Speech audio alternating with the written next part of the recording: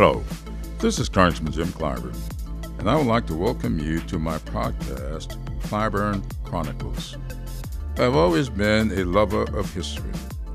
I see this platform as a way to connect history with the politics of today. This is so important because, as George Santayana once said, those who cannot remember the past are condemned to repeat it. Each episode, my guest and I will have a conversation about the lessons of the past, the politics of the present, and how we must learn from those experiences to help shape the future. Thank you for taking time to listen, and welcome to Clyburn Chronicles.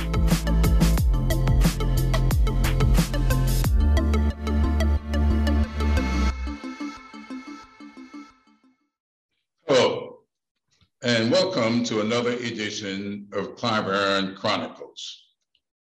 This month, we're going to discuss an issue that is plaguing our communities, gun violence. And we're going to be talking with one of my colleagues and a very good friend, Congresswoman Lucy McBath. Lucy, welcome. Thank you so much, Whip Clyburn. Thank you. I'm glad to be with you today. Thank you for coming. I, like all of you, am deeply disturbed by last month's racially motivated shooting in Buffalo, New York. That shooting resulted in the murder of 10 people in a grocery store and a heartbreaking massacre at Robb Elementary School in Uvalde, Texas, in which 19 children and 2 teachers were killed. Earlier this month, I participated in a prayer service that commemorated the 7th anniversary of the Mother Emanuel slaughter of 9 Black parishioners in my congressional district down in Charleston, South Carolina. Just last year, 8 people were slain in an Asian-owned salon in your home state of Georgia. And you have a personal connection with this tragedy. Far too many communities have been shattered and families heartbroken by this epidemic of gun violence. In Congress, we see some movement taking place due in large measure to your work. And I'm so pleased that you're here with us today to share with us not just your long work in this very important field, but also your most recent efforts that have been taken into account by the House of Representatives and the Senate. And I want you to share with us a little bit about what you have recently done, this what we call red flag legislation, how you got to that, and a little bit about yourself and how you got to this whole effort in the first place. Let's just listen to you. Well, thank you, Jim. And I come to doing gun safety work and gun violence prevention simply due to my own tragedy. I lost my son Jordan in what people have deemed as the loud music killing. I lost my son Jordan in a racially motivated killing in November 2012 in Jacksonville, Florida. My son was simply playing loud music in his car, and he and his friends the day after Thanksgiving were going shopping, going from one mall to the next, and within 3.5 minutes, parking at a convenience store gas station, my son was murdered And thank God he was only one.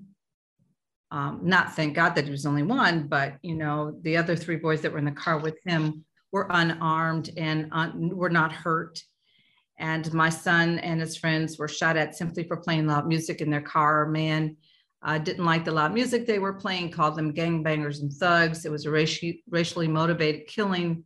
He shot 10 rounds into the car and simply drove away, killing my son by 3 bullets that ballistics say he directed towards my son. We went through 2.5 years of trial, trying to get convictions for the murder of my son, first-degree murder of my son, and the attempted murders on the other 3 boys in the car with him. By the grace of God, the man that murdered my son is sitting in prison for life now with no parole for the first-degree murder of my son and the attempted murders on the other 3 boys. So that is how I have come to this work. I became a gun safety advocate for Everytown for Gun Safety and Moms Demand Action for Gun Sense in America. I had actually come to Washington to lobby the very colleagues that I now work with, asking that you would be so willing to listen to a mother's heart, listen to the cries of a mother who had lost her child to unnecessary gun violence, and to do something, and to change the policies by which people continue to die all around this country needlessly to unnecessary gun violence. So it was after the Parkland tragedy that I was really, really very upset, because those children that were murdered there in Parkland, Florida, were the same age as my son at the Marjory Stoneman Douglas High School. And I determined that something had to be done. And I felt who better to run for office to try to change the gun safety crisis that we have in this country, other than a mother, me, a survivor who'd lost her own child to gun violence. So I ran for Congress. I won. I put my faith first, and I became a mom on a mission to end gun violence in America, because I don't believe that any parent, any individual should ever have to receive that kind of phone call that I received, the phone call that every parent fears, that they will lose their loved one in unnecessary gun violence. And so we are doing this work in Congress now. We are discussing these very kinds of laws, as the country has known to be the gun safety package that we have just passed in the House. The Senate has just now considered and created language on, because we've got to put our shoes in the parents, we've got to put ourselves in the shoes of these parents like me that are losing their loved ones, in the shoes of those that we have been most affected by. We've been most affected by these kinds of tragedies. And so these are the kind of tragedies that people all across the country are dreading. And so I know that myself, I'll be in this fight for the rest of my life, wherever this fight takes me. I know that my son Jordan will follow with me.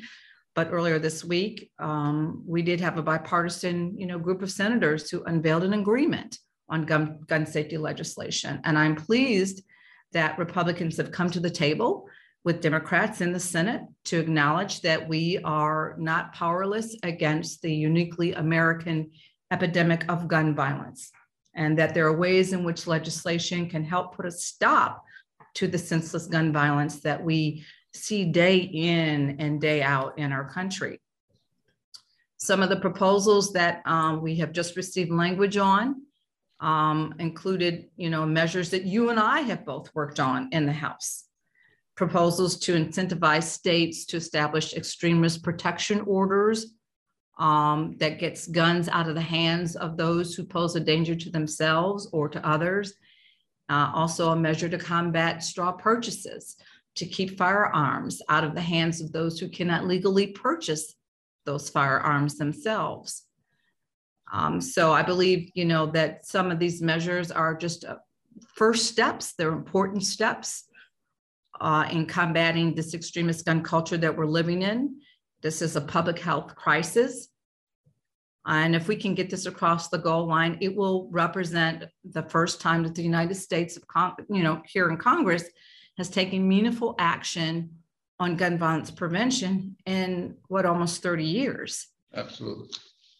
Absolutely. Well, thank you so much for that. And I want to dwell on that a little bit, because you mentioned 2 things. And one of, the public sometimes will not get connected to the official name of these bills. So the two issues that you talked about carry with them an acronym.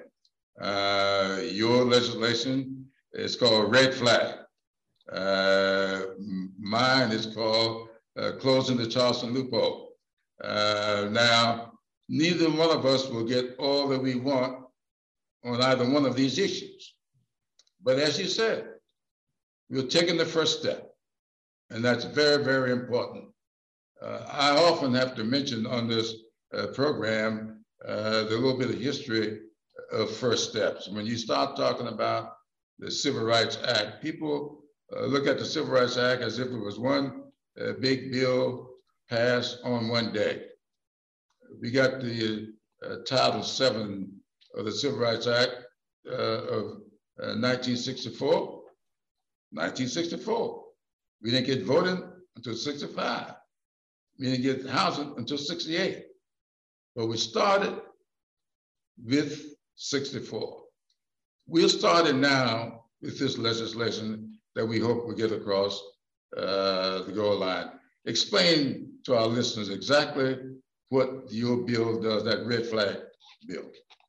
Absolutely. Red flags basically means exactly what it is. It is a piece of legislation that it's, I guess, if you will, it kind of resembles a domestic violence order. And basically what the legislation does is that it allows loved ones, family members with law enforcement to be able to go to court, go to a judge and say, my loved one, my family member is exhibiting signs of being in crisis. And my loved one, this individual, this family member actually has access to guns, owns guns, has access to guns and ammunition.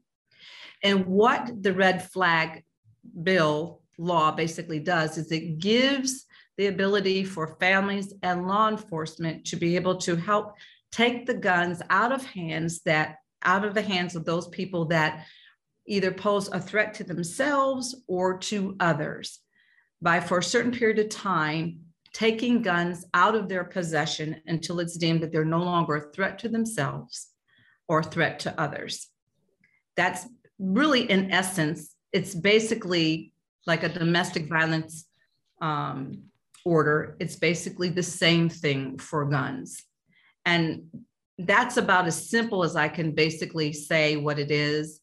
And it's called red flag simply because when people are in crisis and they, oftentimes if they're about ready to commit suicide or a mass tragedy, there are red flags. There are signs that they are in crisis.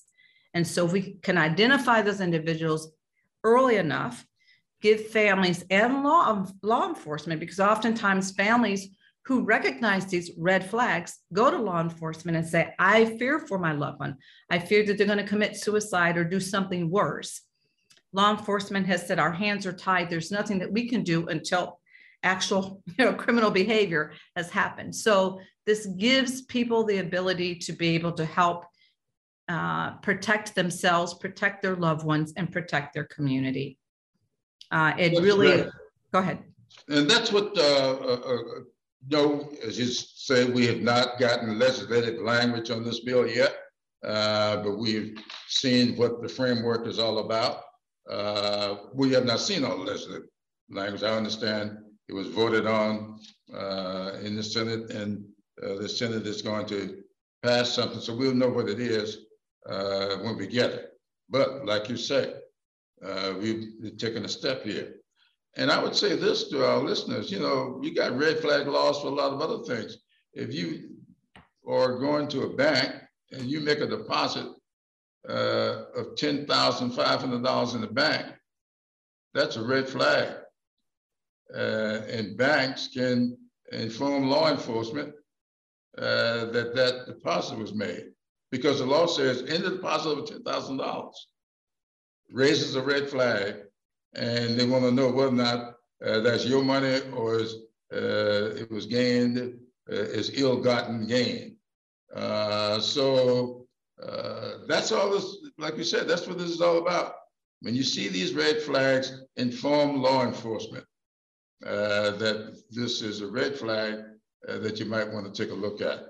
Now, go ahead. I was going to say, for example, you know, every time I discuss these red flag laws, I think of the story of a woman named Mary Miller Strobel. And Mary's brother, Ben, was a combat veteran who suffered from depression and PTSD. And Mary and her father, they drove around town and they visited every gun store in the area, pleading with each and every one of them not to sell Ben a gun. They were worried that in a moment of desperation that he might take his own life. So, you know, Ben Miller actually died by suicide with a gun. He bought the gun at a local gun store. So we see time and time again that somehow, you know, the people knew that a shooter was dangerous, and someone knew that the shooter had weapons, someone knew that the shooter was filled with either violent thoughts or even that a person was thinking of taking his own life. So if we can identify those individuals early on and give law enforcement the ability and the tools also to, you know, go to court with the families, then we might be able to deter some of these tragedies.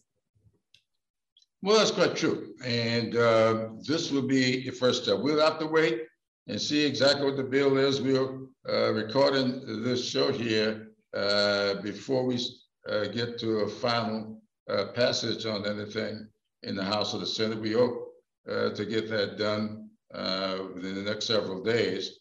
But whatever it is, it will not go as far as you want it to go. It will not go as far as I wanted to go. But it will get us started on the way. And as Senator Murphy said this morning, there's no question but that this bill will save lives, and we can build on it going forward. Now, let's talk a little bit about exactly who and what you were before you became a congresswoman, before you became a mom on a mission. In fact, that's when I first met you, when you were a mom on a mission. It just so happened that you and I were both on the same mission.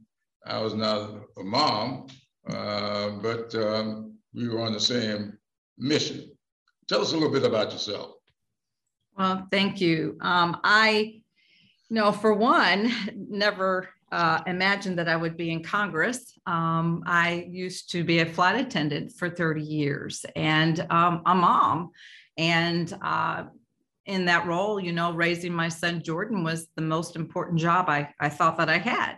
I took it very, very seriously. I became a single mom very shortly after he, at the age of 3, after he was born. And so I would actually fly on the weekends so that I could be home during the week to raise my son, to make sure there was one full-time parent there. And I thought that I was really just going to go ahead and retire from Delta Airlines as a flight attendant. And then when I lost Jordan, I became the national spokesperson and faith and outreach leader for Everytown for Gun Safety and Moms Demand Action for Gun Sense in America.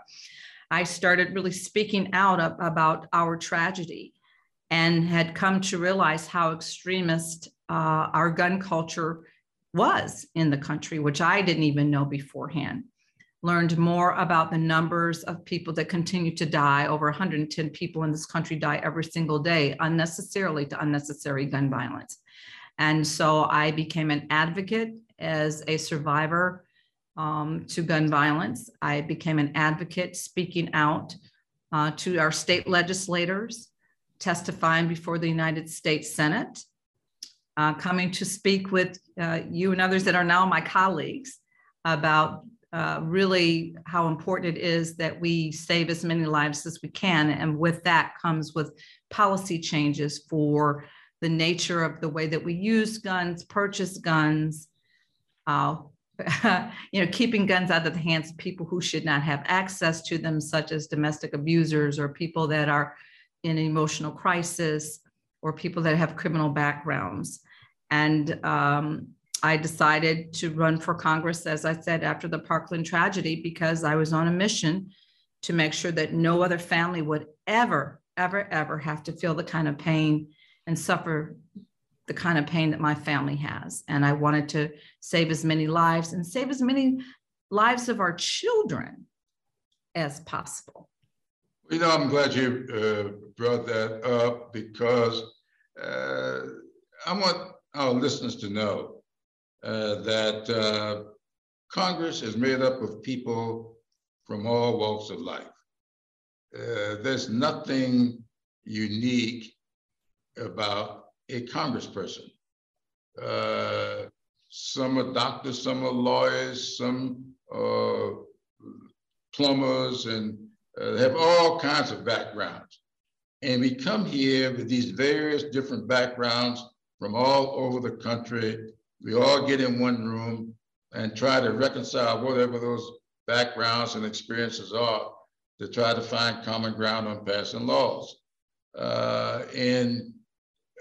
Your background is a flight attendant. Now, I can imagine having flown often and having witnessed what flight attendants sometimes go through with unruly passengers and etc. That'll teach you a lot about dealing with unruly congresspeople. So I want our listeners to know that no matter what walk of life you're in, you can, if circumstances present itself, be a member of Congress or the member of the United States. Well, you know, a lot of people don't realize that the Senate is the Congress. It's the House and the Senate that make up the Congress. But you can be, get involved locally, school boards, city councils, county councils, whatever it might be, and bring that background that you've got, that experience that you've got, and bring it into that room and help us make this country a better place. I want you to share with us just a little bit. You know, you're representing Georgia. And let me say this. When you first announced for Congress, nobody gave you a chance to win. I know you thought you could win. And there might have been one or two other people who did outside of your family. But you ran against all odds. You ran against a popular person that the public was used to seeing all the time. Very few people knew much about you, but you got into that race with full confidence. I'll never forget when I first met you on the campaign trail. I told a cousin of mine was with me, and when that evening was over, I turned to him and I said, she's gonna win this race. And because I saw the way that you connected with the people in that room. And there's something else about you that I would like for you to share. Now, we're here to talk about guns, but you are a two-time cancer survivor. Share that with the, because that also is an experience you brought to the campaign trail. Absolutely. I was diagnosed with breast cancer 2 times, and I am a 2-time survivor, I'm glad to say. And that really has helped to broaden my perspective about healthcare. I was diagnosed twice, had access to excellent healthcare, and was able to get that healthcare through Delta Airlines. And I never really had to worry about how I was going to pay my bills because I knew I had some means to be able to do so. But it did broaden my perspective as to the fact that there may be a lot of people in America who, especially women that are diagnosed with breast cancer, that may not have the benefit of having access to the care, the treatment that I did. And that I firmly believe that everyone in the United States of America should have access to good quality, affordable healthcare and also treatment for that healthcare. And so actually having been a survivor, still a survivor of breast cancer. I understand the trauma that that brings as well. The trauma of one, you know, can I afford the treatment? What is the treatment? Am I going to live? What about my family? You know, all those things that you're having to deal with. And so that has broadened my perspective as to how important it is to make sure that everyone has access to affordable healthcare, quality healthcare, and bringing down the cost of, you know, those treatments, the cost of their medications and pharmaceuticals, so that they can live a good quality of life. And so that is another experience that I've had in my life that really helps me to understand and really empathize with people like me that have pre-existing conditions, because I want to make sure here in Washington that I'm always helping to encapsulate policy that helps people that have pre-existing conditions, because oftentimes that's no fault of their own, but they should still have access to the same good quality health care so that they can live a long and fruitful life. Well, thank you so much for sharing that. I suspect if you listen to this program, if you listened to it before, you probably have heard me say this. When I wrote my memoirs, published back in 2014, I called it Blessed Experiences. And I called it that because of an experience I had when I was a sophomore in college. And the professor said to me on one occasion, "Son, you will never be any more, nor will you be any less than what your experiences allow you to be." And those experiences, I said, have not always been pleasant, but they've always been blessings. And as you just said, going through the death of a child is very, very unpleasant. But you turn that into a blessing to not just yourself and your family, but all of us, because it's really a blessing to me to serve with you here in the Congress. And going through breast cancer, very unpleasant experience. But you've been blessed in such a way that you can bring to that experience the fight for universal health care, which you and I are still fighting for. It's coming in incremental steps. The Affordable Care Act is with us. We're going to try to improve it this year, and we'll probably work on it again next year. But you have brought to Congress, brought to this battle for making this country's greatness accessible and affordable for all of its citizens. Healthcare must be accessible and affordable. Housing, accessible and affordable. Education, energy, whatever it is, we got to make it accessible and affordable. And you have been one great warrior for that. Now, what do you think could be the future in both these fields? What would you say we should keep working on going forward? And this is a pursuit. I mean, whatever happens with this bill now is like the Affordable Care Act. We got started with it back in 2010, and we are going to continue for as long as it takes to get it universal. I'm sure you feel the same way about the gun laws. Absolutely. I mean, as we all know, change doesn't happen overnight. And what I do understand and know is that real effective change comes from those who are doing the hard work on the ground, as well as those of us that are doing hard work here in Washington and our state legislatures all around the country. This work definitely is not easy, and the legislation that we craft and put forth, these policies, really will help to save lives. But that's only possible if we continue to stay dedicated and we continue to advocate and we continue to do the really hard work. And as you said, there's so much more that we'll still be able to accomplish going forward.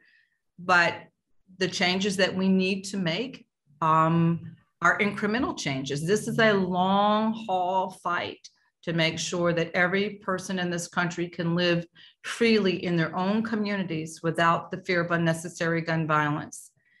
I know that the change does not just come from the top down, but also the bottom up. And I know that many of your listeners are the advocates who are putting in the effort on the ground to change this culture. And it's because of their strength and unwavering determination that, we've been able to do our work, and we'll continue to be able to do our work. All of the grassroots movement organizers and volunteers on the ground that are really working so hard.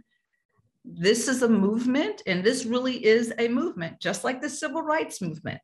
This too is a movement. It's helping bring gun violence prevention to the forefront as a national conversation, a consistent conversation, and not a conversation just each and every time we have a tragedy. That this is an extremist gun culture we're living in, that people are suffering by every single day in every community across America. And telling their stories, because the stories is the activism that helps inspire our friends and our communities and legislators, people like you and me, to do the work, to protect our loved ones in our communities. And just by tuning in today or talking about what these issues mean to you and to me and to our families, we are demonstrating, that it does take courage. We are demonstrating that it does take strength and it does take hard work. We are demonstrating that, our voices are loud enough to create the change. And the change comes, from us, from the policy, but also the change comes from those that are on the ground actually advocating. And this is incredible progress that we have seen, incredible progress that I have seen since 2012, since I lost my son, just in these last few years. And these are crucial efforts that are really making a difference. Well, thank you so much for that. It takes a lot there's something else that change takes, especially those of us with the backgrounds and experiences that you and I have. And it's found in faith.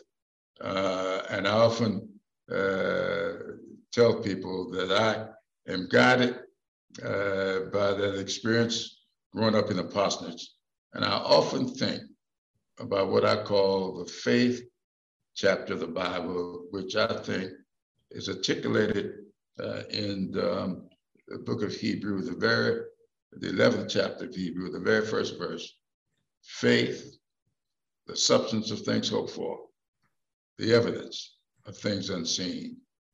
And so I want to say to my listeners here today that you, Lucy McBath, has demonstrated what that little verse is all about. The evidence of things hoped for. That is what faith is all about. We hope, and you don't see it all the time, but it's there, and you have to keep it. And so I want to thank you for the service that you're giving to this great country. Is one that I'm proud to be a part of. And I'm going to give you the last word today. Well, thank you so much. And yes, Hebrews 11:1, that is my scripture. That is my scripture in the Bible that I try to live by every day. And so I try to do this work, the work for God's people, in a way that even though we may not see with our natural eyes the changes, that we're fighting the spiritual battle. This is really what we're fighting. We're fighting the spiritual battle. But I know that in the end, God's people win. So that is the way I try to do my work. I look towards the spiritual goals and know that everything that we do, no matter how long it takes us, we're going to win in the end because we are fighting to care for God's people. And that's the way I see my work. That's the way I try to live my daily life and the work that I do, caring for God's people. Well, thank you so much for that. Ladies and gentlemen, you have been listening to Clyburn's Chronicles featuring Congresswoman Lucy McBath from the great state of Georgia. Thank you so much for being with us today. Thank you for listening to this episode of Clyburn Chronicles. If you enjoyed this episode, please let us know by leaving a comment. And don't forget to subscribe to my show wherever you listen to podcasts so you never miss an episode. Until next time, I'm Congressman Jim Clyburn.